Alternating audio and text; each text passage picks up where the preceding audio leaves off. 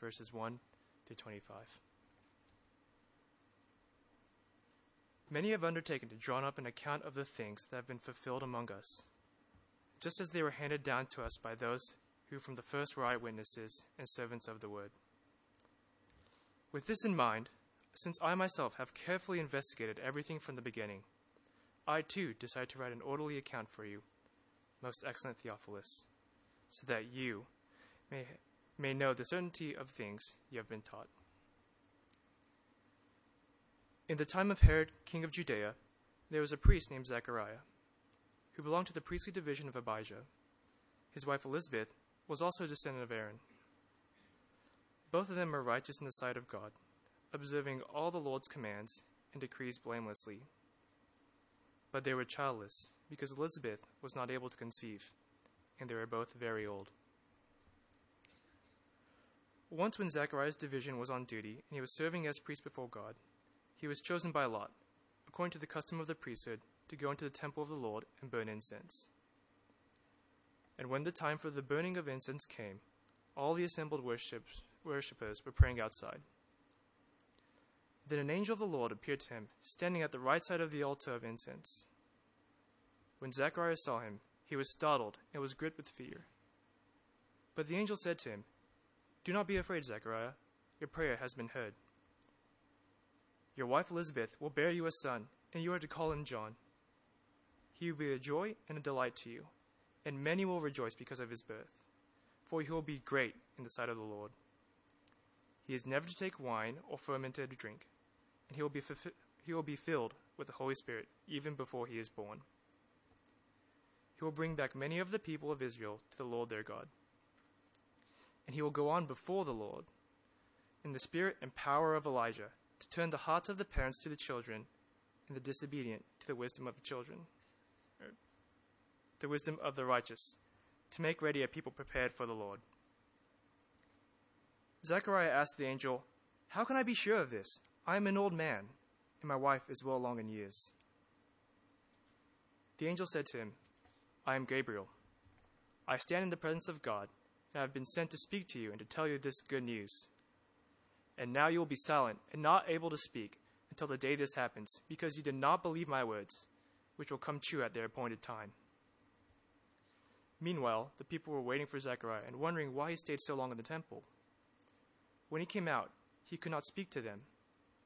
They realized he had seen a vision in the temple, for he kept making signs to them, but remained unable to speak. When his time of service was completed, he returned home. After this, his wife Elizabeth became pregnant, and for 5 months remained in seclusion. "The Lord has done this for me," she said. "In these days he has shown his favor and taken away my disgrace among the people."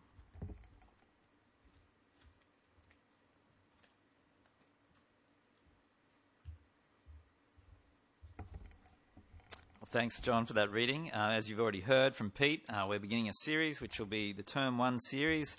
We're looking at over the next 10 weeks, moving through Luke 1 to 5. And so we're just looking at that first section of chapter 1 tonight. There's a bit of an outline on the back of the bulletin. It may be helpful as we move through this passage together. My name's Rod. If you are new or visiting, I'm one of the pastors here at WBC. It's great to have you along.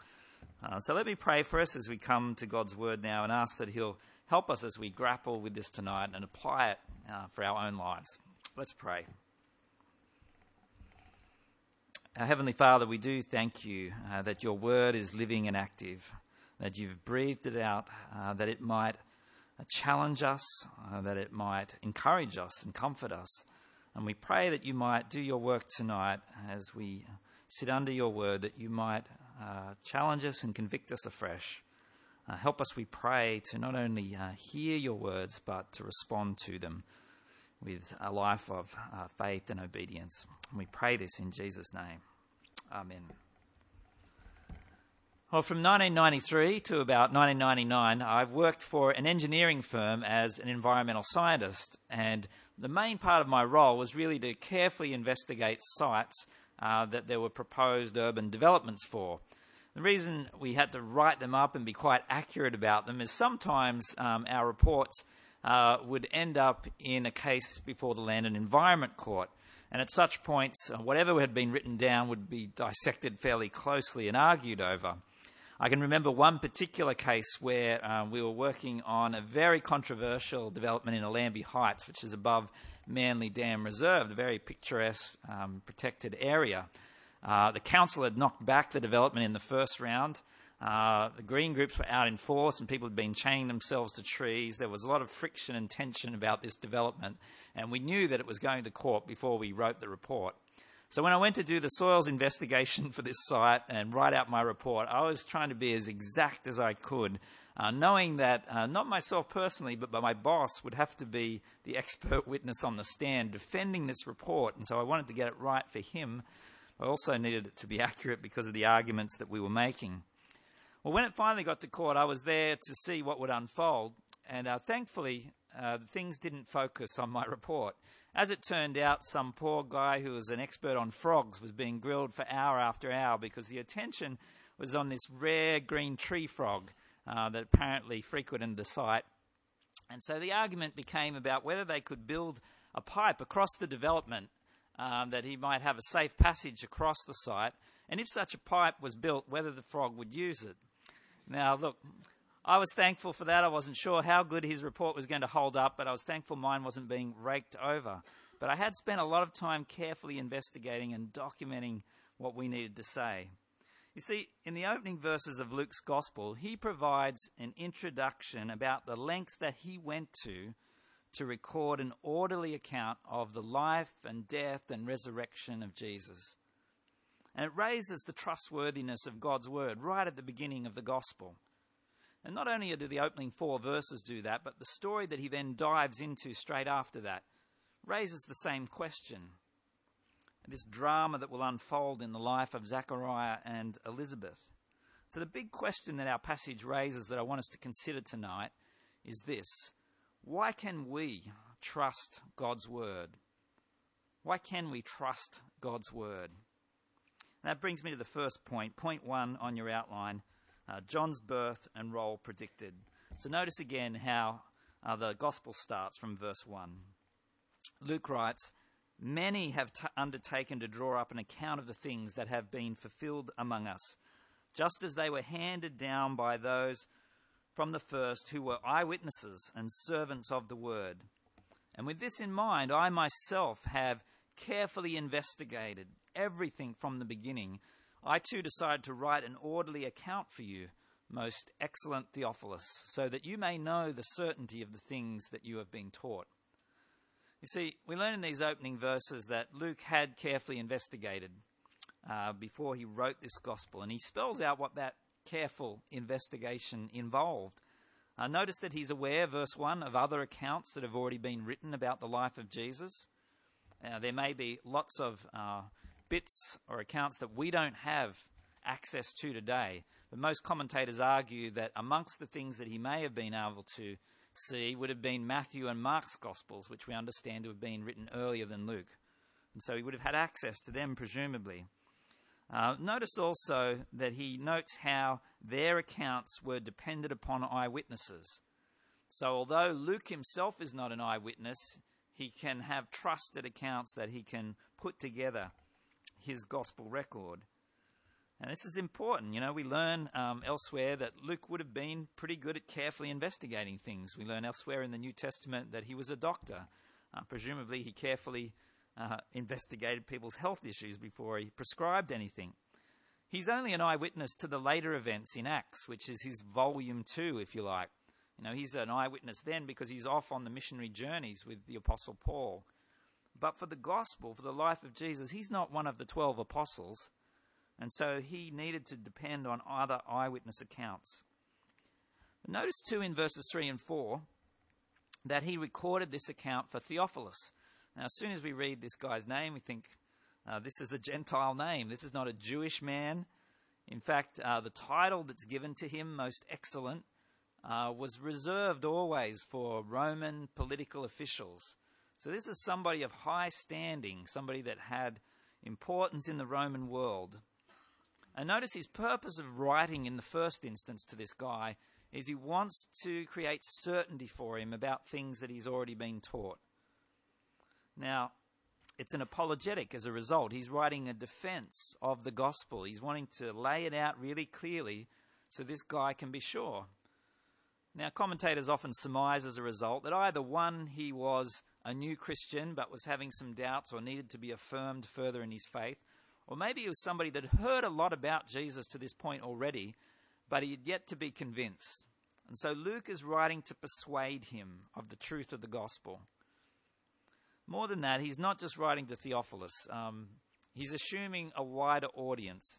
How do we know that? Well, often you would write an account of something to somebody important in that day because it would give it a wider hearing. If you were to write it to a highly ranked Gentile, then hopefully it would spread through him to others in his Gentile circles, and so the gospel would go out even further.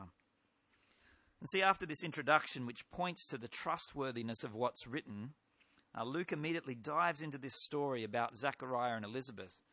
And nothing could be further away than this sort of official Roman-type intro than this life embedded in Jewish culture, which would have been very strange to a man like Theophilus, presumably. I mean, in verses 5 to 9, it's like we've got a second introduction, because we're going to learn about this couple and hear something of their background as suddenly we're introduced to them. And of course, as you read there, you learn that Zechariah and Elizabeth, both of them, are descended from Aaron. Well, who's Aaron? Well, he's Moses' brother, the great leader of Israel that had taken the nation out of Egypt. And Aaron, his brother, becomes the head of the priestly line. Everyone in the line of Aaron would be able to serve before God in, first of all, the tabernacle or tent, and then later the temple when it was built. And so these people would have been held in high standing. They've got an important role in the community. They would have been respected. But all the more so, notice, because we're told that they're blameless. They meet all the commands and regulations. They're very keen to obey God's word to them. And as we read of this couple, we think, wow, this is a great couple. And then suddenly this tension enters the story, because if they're so blameless, then surely they would enjoy the blessing of God in their life. And yet we learn that they're old and yet without an heir. They're childless, which was seen as a great loss in Jewish society of that day. And we're meant to be reminded straight away of other Old Testament couples who had faced this situation. Think Abraham and Sarah. Think Elkanah and Hannah. Hannah eventually having a son, Samuel, that's dedicated to the Lord. And so there's this tension within the story. How can they be blameless people? They're serving God, and yet this is happening. What's God going to do in this situation? And then suddenly we're into the midst of this situation in the temple. He's part of one of the divisions of Aaron's descendants. It's their turn to be serving in the temple. There's Zechariah doing his job. But suddenly an angel appears. He has this startling encounter where he's given this message that goes right to the heart of this tension in the opening verses. Have a look with me from verse 13. Here we've got John's birth prophesied. Do not be afraid, says the angel to Zechariah. Your prayer has been heard. Your wife Elizabeth will bear you a son, and you are to call him John. He'll be a joy and a delight to you, and many will rejoice because of his birth, for he will be great in the sight of the Lord. He is never to take wine or other fermented drink, and he will be filled with the Holy Spirit even before he is born. He will bring back many of the people of Israel to the Lord their God, and he will go on before the Lord in the spirit and power of Elijah, to turn the hearts of the parents to their children, the disobedient to the wisdom of the righteous, to make ready a people prepared for the Lord. I mean, it's a stunning message for this guy in his old age. Clearly unexpected. He's gripped with fear, we're told, as this unfolds. But notice that firstly here that John's birth is prophesied. The angel is announcing that Elizabeth and Zechariah are going to have a son, John. It's going to bring them great joy and delight.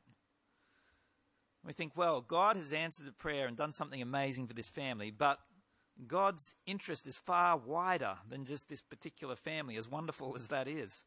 This is for the nation. This has got to do with his unfolding plan of salvation. This is preparing the way for one far greater who will come. And so we get this description of his role. It's foreshadowed for us. Notice the nature of that ministry spelt out in verse 16 and 17. In verse 17, there's that phrase, he will go on before the Lord in the spirit and the power of Elijah. What's he referring to? Well, it goes back to an Old Testament prophecy, specifically Malachi chapter 4, the last two verses 5 and 6. They'll come up on the screen. Notice what the prophet wrote. This is 4 centuries earlier. See, I will send the prophet Elijah to you before that great and dreadful day of the Lord comes, and he will turn the hearts of the parents to their children and the hearts of the children to their parents. So notice Luke 1:17 is a paraphrase of these closing verses in Malachi. But before we come to the meaning, how they inform us about John's role, we really need to take a step back. Who is this Elijah figure that he is to be like? Well, of course, Elijah is arguably the greatest prophet in the Old Testament. He's the number one. He came at the most low point of the northern kingdom, places in crisis. King Ahab, the most idolatrous king that ever was, is ruling. More than that, he's married Queen Jezebel, who's from another nation, who's a leading Baal worshipper. The place is a disaster, and God sends Elijah. Why? Because he's going to drag those who will listen back to obedience. They're to repent, to turn away from their sin, come back to God. And we're being told here that this will be John the Baptist's role too. He's going to be just like this. He's the fulfillment of this prophecy of Malachi that God would send an Elijah figure. How do we know that? Well, Jesus tells us quite directly elsewhere in Matthew 11 from verse 13. Jesus says to a crowd that are listening to him at that point, "For all the prophets in the law prophesied until John," that is John the Baptist, "and if you are willing to accept it, he is the Elijah who was to come." So this turning of the hearts of the parents and the children toward each other, this moving the disobedient back to the wisdom of the righteous, this description is all about, here is a ministry of repentance. He's to call the people back. It's about them moving back towards the Lord in their daily lives. And all of this is preparation. It's preparing the way for this king that will come, this royal one who is soon to appear, this Christ figure who will be far greater than this Elijah figure. Kings always have those that go before them. I remember back in 2010, I was part of a short-term mission team from our church that went over to Thailand. We were going to support the work of the Gravitas family that we've been partnering with over there for some time. And we had a couple of weeks in Chiang Mai. And if royalty visits Chiang Mai, because Thailand's one of many countries still today that have a royal family, if they visit, then you know about it. No stone is left unturned. And so there was a famous abbot, the head of a big Buddhist temple in Chiang Mai, who had died. And so the funeral was to take place, and the princess, the daughter of the king, was coming. Well, she arrived by helicopter, but before she was going to arrive, we had flyovers from the Air Force, sort of scanning the area, I guess. By the time she'd landed, she was into a motorcade of black SUVs and other cars, and they'd cut off nearly every street in the center of Chiang Mai. Make way, here comes the princess. She must be able to walk straight to the door of the temple, as it were. When you have royalty, there are always those that go before them. And see, John's role is that he will do that in readiness for Jesus' coming. Prepare the way of the King, the awaited Christ. Now, with all that in mind, remember the big question that I started with was, why is it that we can trust God's word? And I think what we've seen in these opening 17 verses is not only is the Bible being carefully put together. Luke, in his account, has put together in detail eyewitness accounts from those who first saw and related with Jesus. But we can also trust God's word, as we've already seen to this point, because God fulfills promises, unbelievably long-distance promises. This is 400 years later. Malachi says an Elijah figure will come. Here is Zechariah, unbeknownst to him, in the temple, been praying with his wife about a child, and an angel appears and says that Elijah figure that they would have known about as good Jews in the priestly line, 400 years, You will be the father of this one. Startling. And the question for Zechariah and Elizabeth is, are we going to believe this? Do we trust God's word to us now? Can this really happen? Well, that leads me to the second point. Point 2 on your outline. John's parents respond to God's word. So notice what happens. Verse 18. Zechariah asked the angel, "How can I be sure of this? I am an old man and my wife is well along in years." The angel said to him, "I am Gabriel. I stand in the presence of God, and I have been sent to speak to you and tell you the good news. And now you will be silent and not able to speak until the day this happens, because you did not believe my words, which will come true at their appointed time." I think we're a bit struck by this moment, because here's Zechariah a bit uncertain about what has just been said to him. And humanly speaking, we can empathize. Put yourself in his shoes. 400 years they've been waiting for this figure. He's an old man. He's just doing his duty in the temple, and suddenly the angel appears before him and says, "This is going to happen." I think we'd be shocked too, and a bit struggling with the moment here, with doubts entering our mind. Really? Can this happen? But you notice here, Gabriel does not see this as a polite inquiry.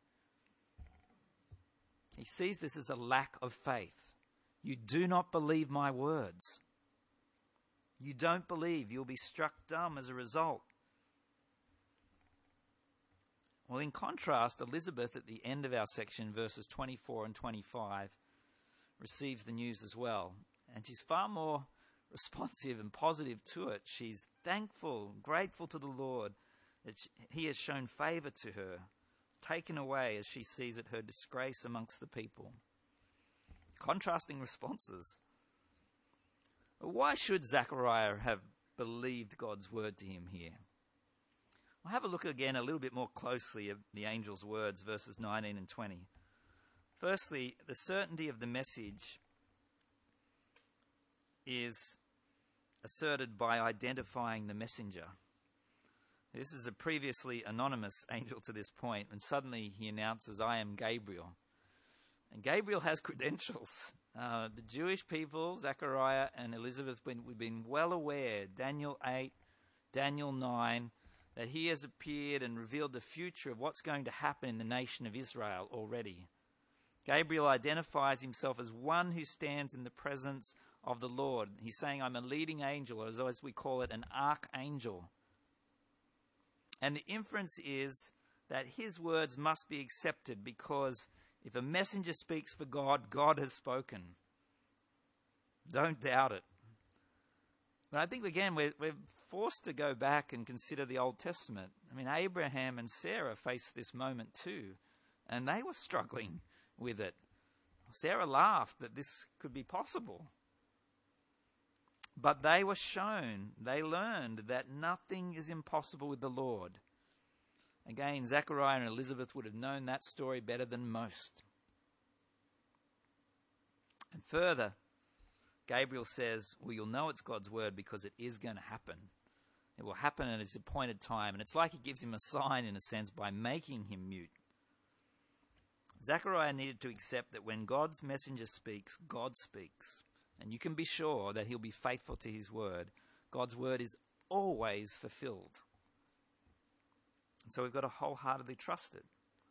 Now, I think our struggle here is that when it comes to promises, we think of our own promises or other promises that people have made to us.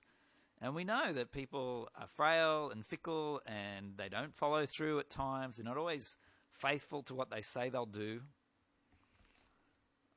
My wife Christine tells me that when we went on one of our first dates, I'd arranged to pick her up at 7 p.m. and we were going out to dinner. Apparently she was sitting on the end of the lounge waiting at 5 to 7. And the only problem was I didn't turn up to about 7:30. I did know that it was that day and that I was picking her up, but somehow I'd got caught up in things and was late. I arrived. She was none too pleased. She naturally asked, "Where have you been?" And I said, well, I was watching TV and I sort of lost track of the time. She said, watching TV. Surely you could have made up a better excuse than that at least. You think I'm going to believe you next time you say you're arriving at 7 o'clock? My failure at punctuality made her less inclined to believe my promises. See, we've all had experiences of being let down by people, just not following through. Sometimes because we can't follow through, we don't control the next moment. But God is not like us. We are made in the image of God, but God does not fail to keep his promises like we often do. God always fulfills, always perfectly timed, his way. And that brings me to a final response.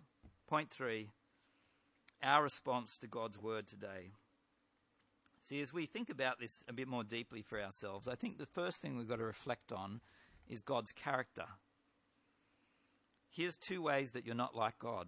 1, God is sovereign over all events. He can ensure that his word is fulfilled because there's nothing that can thwart it. If he says it, then he can make it happen. And God is in control. He's not restricted by our limitations. He's not going to break his leg tomorrow and not make it to the thing he promised the next day. But secondly, as we've already seen, he's faithful to his promises. And it's not just in this instance. The whole Old Testament is like a statement of God's track record. Over and over and over again, God says, I will do this, and he does it every time. And so I think we need to see that God will always work out his purposes. Indeed, his greatest promise to you is salvation through his Son, the Lord Jesus. And that is a promise that began in the 3rd chapter of the Bible. We get the first hint of the gospel in Genesis 3. Indeed, it was God's plan before the creation of the world. But he worked that out over centuries, indeed millennia. Look at Genesis 3 with me, verse 15. God speaking to Satan says, I will put enmity between you and the woman, and between your offspring and hers. He will crush your head, and you will strike his heel. Well, in fulfillment of his word, many centuries later, God sent his Son. And this offspring of Eve, humanly speaking, was struck by Satan in his death, although that was a death ordained by God the Father for us. But that death not only brought us forgiveness to fallen humanity, but it defeated Satan. It crushed him through Christ's sacrificial actions. Victory once and for all. And Paul could draw together those strands that would take millennia to unfold, that God's promises come in crystal clarity to their perfect end. Colossians 2. He forgave us all our sins, having cancelled the charge of our legal indebtedness which stood against us and condemned us. He's taken it away, nailing it to the cross. And having disarmed the powers and authorities, that is Satan and his minions, he has made a public spectacle of them, triumphing over them by the cross. God keeps promises, long-term promises. But perhaps as you listen today, you haven't yet placed your trust in Jesus. Or maybe you have, but you've really been struggling with doubts in the last little while. Perhaps you're even struggling to accept the greatest of these promises that God has truly forgiven you, that he really has given you eternal life if you've placed your faith in his Son. We can struggle sometimes. You might say, well, look, if I had seen Jesus, if I had been there 2,000 years ago, or an angel had appeared to me, well then, it'd be easier to believe. But you're asking me to put my whole life on the line based on these words in a page, to trust what is written about these amazing events. It's a big ask, one might argue. I want to put it to you that you do that kind of thing all the time in daily life. One example. If you go to a doctor, let's say at a medical center, you're probably going to visit somebody that you have never met before. I imagine if you've done that, you haven't asked for their qualifications before they assess you, and they will work out what they believe is wrong with you, write down for you a script. You may not be able to read what's on that script. They may have a drug there that's got 25 letters in it. You've got it could have been in another language. And you take that to a pharmacist, again, who you may never have met in your life. You hand over your bit of paper believing that they will go and find the right drug and hand that to you. And you're going to go home, say, with this bottle of tablets, and you're going to ingest the name of something that you can't pronounce, believing that it will heal you, not knowing what impact it will have on your body. Well, I put it to you, how much more can we trust God's infallible word? It's been consistently fulfilled. People have been trusting in it for centuries. Billions of them have. And on top of that, on top of God's sovereign power, his proven track record of faithfulness, if we need more personal affirmation that God will keep his promise, then God offers that too. The Apostle Paul says this in Ephesians 1. Having believed, you are marked in him with a seal, the promised Holy Spirit, who is a deposit guaranteeing our inheritance until the redemption of those who are God's possession. So you could say both externally in God's written word and internally through the indwelling of his Holy Spirit, God has given you every reason to trust him. Trust his word to you. So what should our response be? Well, we've really got to wholeheartedly give ourselves to God, to trust and obey his word, to really believe it, to pray expectantly as a result daily, to not pray like Zechariah and then be shocked that God might have answered my prayer, albeit perhaps some years down the track in their case. See, if we're serious, we'll stop trusting in our own strength. I think our problem with giving ourselves totally to God and his promises is that we really believe we need to sort it out. Our society, our culture tells us that all the time. You can do it. You can work it out. It's up to you. You don't need to pray about that. Surely you've got great intelligence. You've been trained. You can work out that problem. Well, certainly God gives us abilities. But he calls us to trust in the one that actually controls every moment, rather in yourself, who doesn't know what's going to happen in the next minute. Well, let me give some examples of people that have done that. There's the famous example of William Booth. He's the founder of the Salvation Army. He once got to meet Queen Victoria in London, and the Queen said to him, "What is the secret of your success?" The Salvation Army was growing exponentially. Many people were being helped through his efforts and many others that stood with him. There was great need in London. What is your secret? William Booth said, "I guess it's the fact that God has all of me." Another famous example of someone who fully devoted themselves to trusting God, trusting his promises, was the Bible commentator Matthew Henry. If you've never heard of him, there are very few people that have written a commentary centuries ago who they still bother printing today, but they do with his. Matthew Henry lived his whole life in light of the Bible, taking it as truth and living by it, but also by a little creed that his father gave him when he was very young. And the creed goes like this: I take God the Father to be my God. I take God the Son to be my Saviour. I take God the Holy Spirit to be my sanctifier. I take the Word of God to be the rule of my life. And I take God's people as my people. And I do hereby dedicate and yield my whole self to the Lord. I do this deliberately, freely, forever. It's a pretty good creed. I started with the question, why can we trust God's word? Well, I think the answer comes in several ways in this passage. Firstly, God saw to it that what was recorded was done carefully in an orderly way by those who were eyewitnesses, who saw and recorded what God was doing. Secondly, God is a promise-keeping God. That is his thing. He's been doing it since time began. He never fails to fulfill his word. If he says it, it will happen.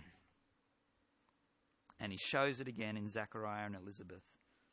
And lastly, our forgiveness, our future inheritance, if we've placed our trust in Jesus, is guaranteed by the gift of the Holy Spirit. If you've trusted in Christ, then God will affirm his truths to you because he's granted you himself. I want to encourage you tonight that your life may be characterized by the kind of devotion that Matthew Henry had. Somebody that had an unfailing trust in what he saw as God's infallible, unshakable word. That's what God has granted us. Will you join me in praying? Let's pray. Father God,